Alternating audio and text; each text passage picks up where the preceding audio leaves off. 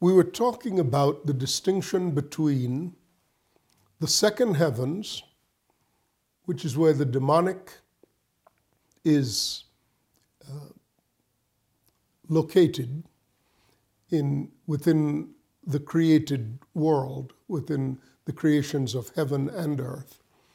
When they were removed from their place before the throne of God, these angels, fallen angels who became the demonic forces, they were placed in the second heavens, where they continued to operate to manipulate the affairs of humankind, pursuing the rule they were given through deception and subterfuge in their entrapment of human beings. Then there is, of course, the earth, the dwelling place of man. But in the invisible realms, there is the highest heavens, which is the location of the throne of God, the middle or the second heavens, which is the location of the spiritual forces of evil. These realms are invisible. The visible world comprises of the earth and the surrounding universe. They're visible. But the creatures of the invisible realm are allowed to sometimes come into the realm of mankind. And when they do, they are invisible. Their activities will often generate certain emotions in human beings, but by and large they remain invisible. Angels, similarly, when they come into the realm of mankind, remain invisible as well. However, there are moments when both angels and demons do become visible. For example, when Jesus was in the wilderness, Satan came and tempted him, and there was an interaction between Jesus and Satan. On other occasions, these spirits are discernible. When Jesus said, for example, to Peter, addressing Peter, he said, "Get thee behind me, Satan." So there are times when these creatures can be visible or invisible. Similarly with the angels. There are times when typically the angels are invisible. But, as in the case of the angel who came to see Mary, the angel Gabriel, he greeted her and saluted her with the greeting that she was blessed amongst women. An angel similarly appeared in that same time frame to Zechariah, the father of John the Baptist. And the people also concluded that he had seen an angel. Angels appeared to Peter and John while they were in prison and actually led them out of the prison. So there are times when these creatures are visible, but mostly they're not. They operate from that position of invisibility. When humans die, the ones who are lost, their souls go to a place of waiting for the final judgment. That place is referenced in Hebrew as Gehenna, which references the valley of Hinnom outside of Jerusalem, where the refuse was burned. And the smoke of the burning refuse went up day and night, and it's analogous to the torments of the souls of men who are in hell. The Greek equivalent is Hades, and much is said in Greek mythology of the figures in Greek mythology who were in Hades. But then there is this other realm that is only referred to once by name in the scriptures, but multiple times by reference in the scriptures. And that's the realm that we touched on as we were completing the last message. And that is the realm known as Tartaru or Tartarus, Tartarus.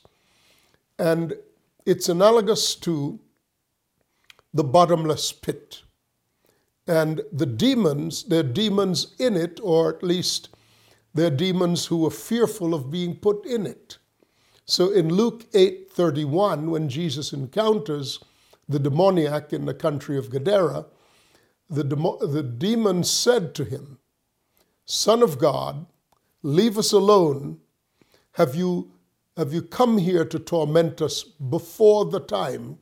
And they begged him not to send them into the abyss. Instead, they requested permission to go into the pigs. And of course, the pigs rushed down the slope and drowned in the Sea of Galilee. Concerning that realm, I ended the last session by citing 2 Peter chapter 2, verse 4 from the New King James, and it says, "For if God did not spare the angels who sinned, but cast them down to hell," and there the word hell is the word Tartarus. It's the only time it appears in that way, "and delivered them into chains of darkness to be reserved for judgment." So Tartarus is analogous to the abyss, the abusos, the abyss, which is exactly the scripture in both Luke 8:31 and here in Revelation 9. It's the reference to that, to the abyss. The abyss is a term that has multiple meanings.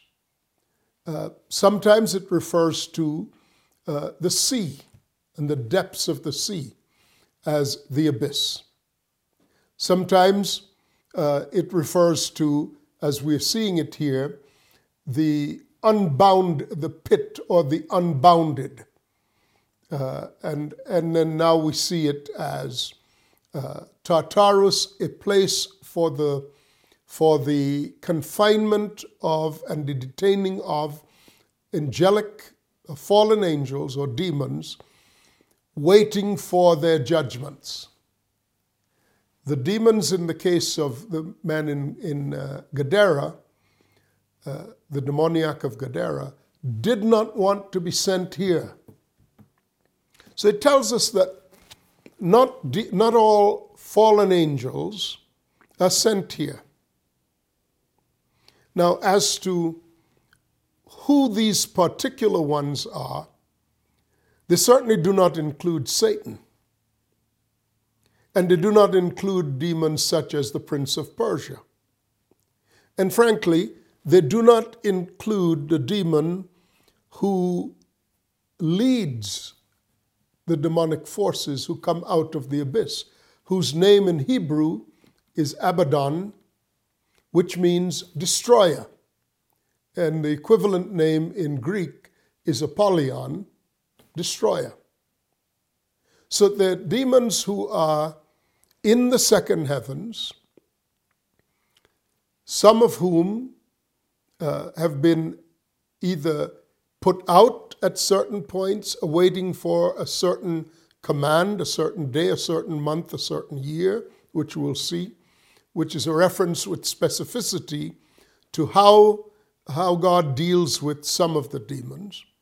But then there are angels who are bound in the abyss, and then there are angels who operate in these demons, rather, who operate in and amongst human beings, the Prince of Persia, the Prince of Greece, etc. So we're introduced more directly into a greater understanding of what has happened to those who resisted God, who fell, and who are bound over until judgment. But and all of those who fell are bound over until judgment. But some are in the second heaven, some are in the atmosphere around, over nations, some are amongst humankind on the earth, even possessing the bodies of human beings, and some are bound in another realm, and this realm is called the Bottomless Pit, and similarly referred to as the lowest of the regions. And here, there's no indication that it is a visible realm, or even perhaps something like a black hole. That would be to domesticate this. It is more a realm that is related to the power or the strength or the abilities that the creatures in those realms have vis-a-vis either the realm of man or the realm of God. So, for example, we know that the creatures of the second heavens, the fallen demonic hordes in the second heavens, operating from there to manipulate the affairs of humankind as they have time, as they have opportunity, and as they have means, they're in a lower place than the highest heavens. But that realm, vis-a-vis the earth, is considered a higher realm by extension. Because in the book of Hebrews, chapters 1 and 2, the reference to that realm is that man was made, quote, a little lower than the angels. And it specifically refers to Jesus, who on the earth was in a position a little lower than the angels. Because all angels were created to serve mankind, they're never higher in rank than mankind. But positionally, when you consider the advantages of invisibility over visibility, the creatures who are invisible clearly have a distinct advantage over creatures over human beings who deal with the world as apprehended through the five senses. Anyway, I'm wanting to show you that in this visible and invisible realms, in the heavens, in the earth, and now in the netherworld, there are these distinctions that generally we typically gloss over, and we don't really pay any attention to them. We use the word hell as a catchword to describe everybody who has died. And mostly we talk about the demons in hell, and we somehow assume that the demons in hell are there to torture human beings, when that actually is not biblically based. The scripture that speaks of the torment of the departed souls is that which says, "For where the worm dieth not and the fire is not quenched." I don't want to go too far down this road because I want to stay close to what we're talking about in Revelation 9. But where it speaks of where the worm dieth not, the ancients had the concept of the conscience of man being a good conscience, like meat that is ready to be eaten. But a bad conscience was viewed as like rotten meat. And so maggots devouring the rotten meat was the word there for where the worm dieth not. And where the fire is not quenched, there again, it wasn't about hellfire. It was more about the fires of desire. So the condition of people who die outside of Christ is that of a conscience that is devoured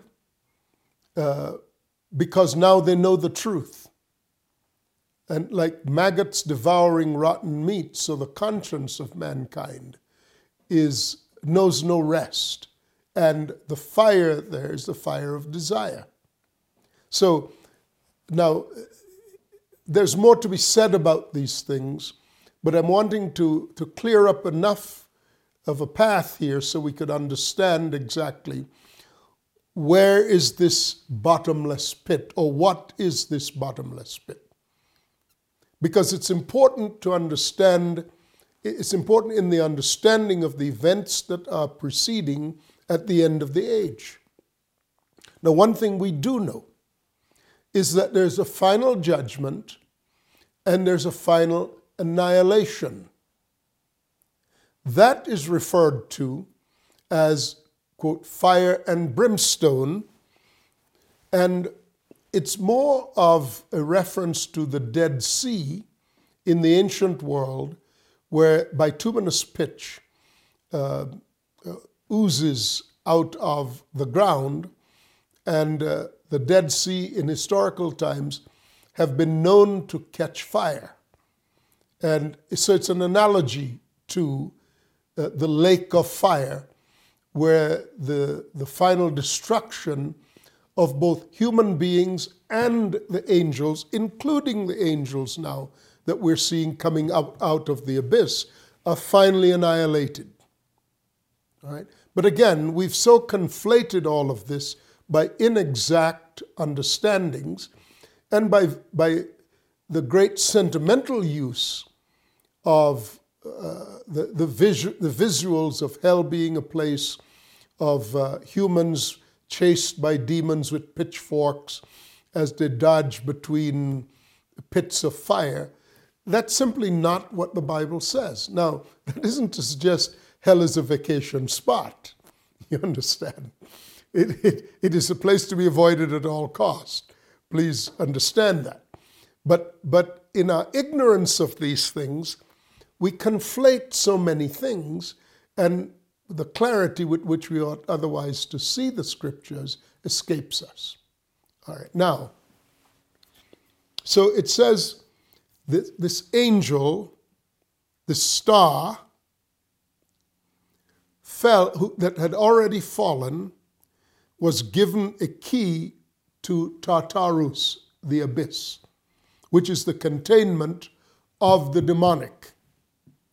And he opened the bottomless pit. So he was permitted to open the bottomless pit,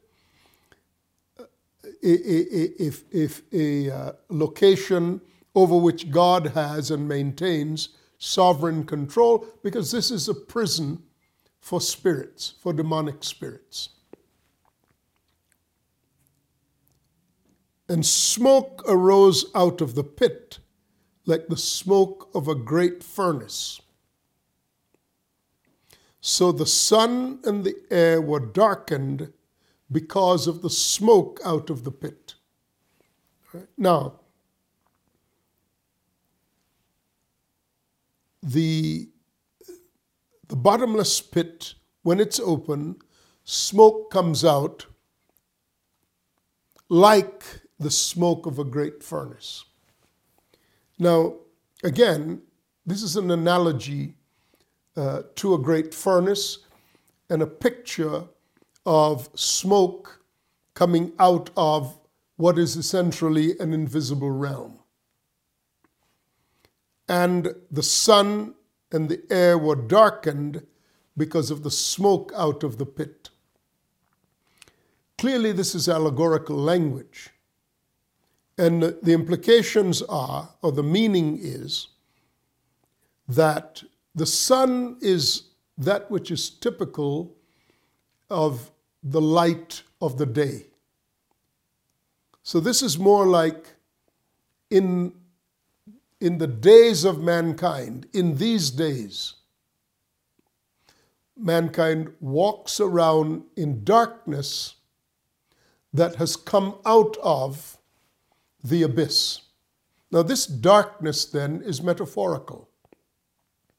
It is not like a volcano erupts and spews ashes and smoke into the atmosphere.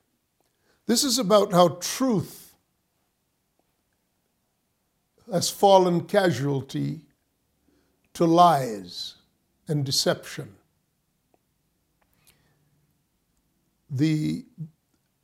When it's like the sun is darkened, there's actually a reference to this in the book of Amos, the 8th chapter, that speaks of the sun being darkened on a clear day,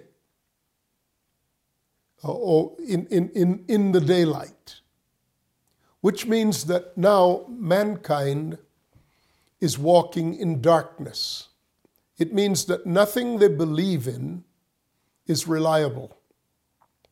Nothing they've counted on as true is sustainable.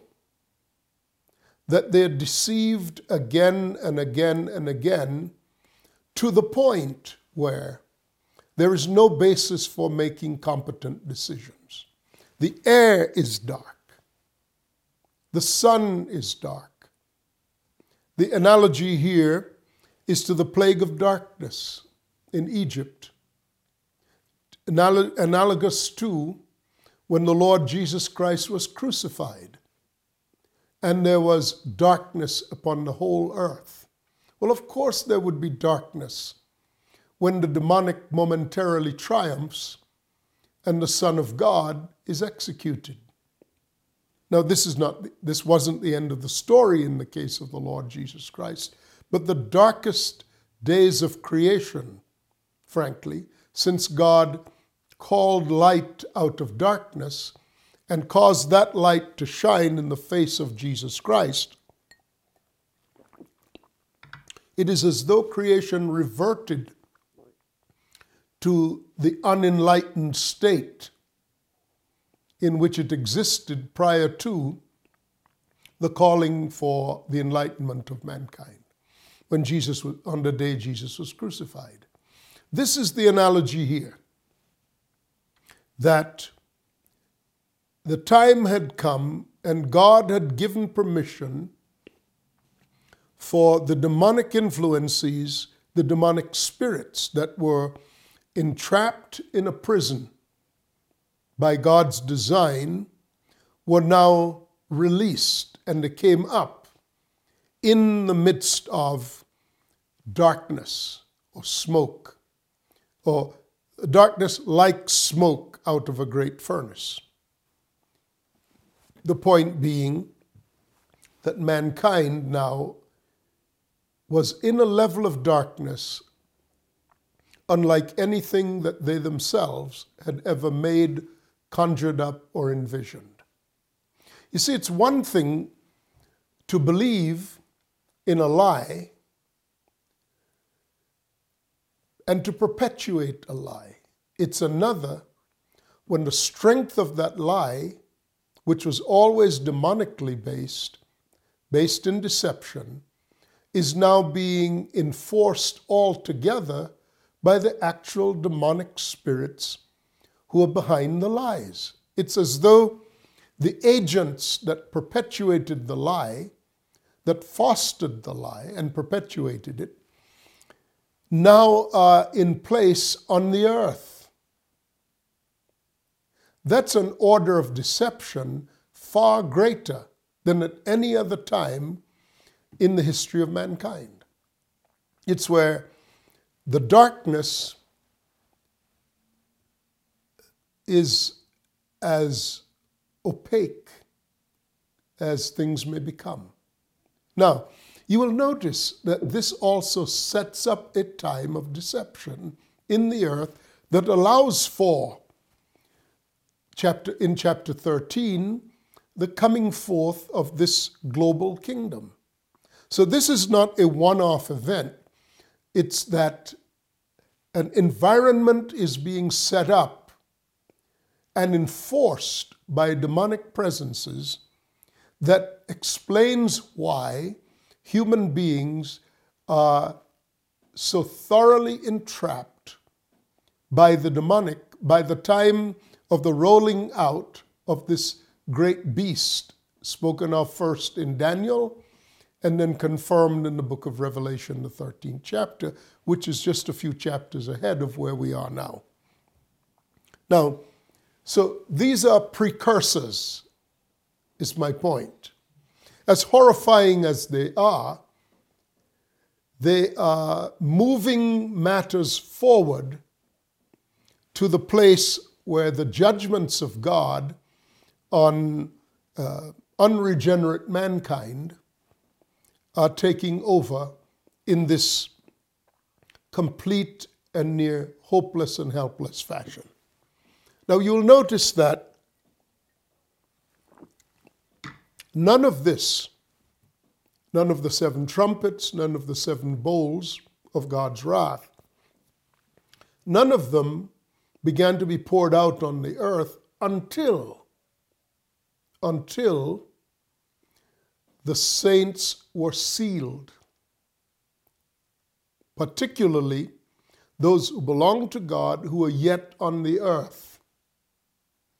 I will remind you that the analogy in Scripture to Egypt and the plagues is an applicable analogy. Where was Israel when the plagues were coming upon Egypt? And this is the analogy to plagues. Where was Israel? It was still in Egypt. It was in its own region of Egypt. It was in Goshen, a place of shepherds. So and they were behind doors, in houses. All of these things we've talked about before. They were under the rule of fathers who kept them safe. Because the fathers, like doors, were connected to Christ. They were hinged to Christ. So they kept them steady in the days of the plagues in Egypt, while the plagues ravaged Egypt. So I want to remind you again, this is not for the believer. This is not for the sons of God. They're properly ensconced in Goshen, behind doors with the blood on it, over which houses fathers rule. So this is the time when God is releasing that shaking upon the earth that now comes in the form of demonic backing, demonic empowerment.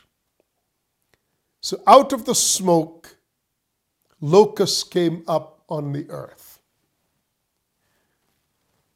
And these locusts, it says, were given power as the power of scorpions.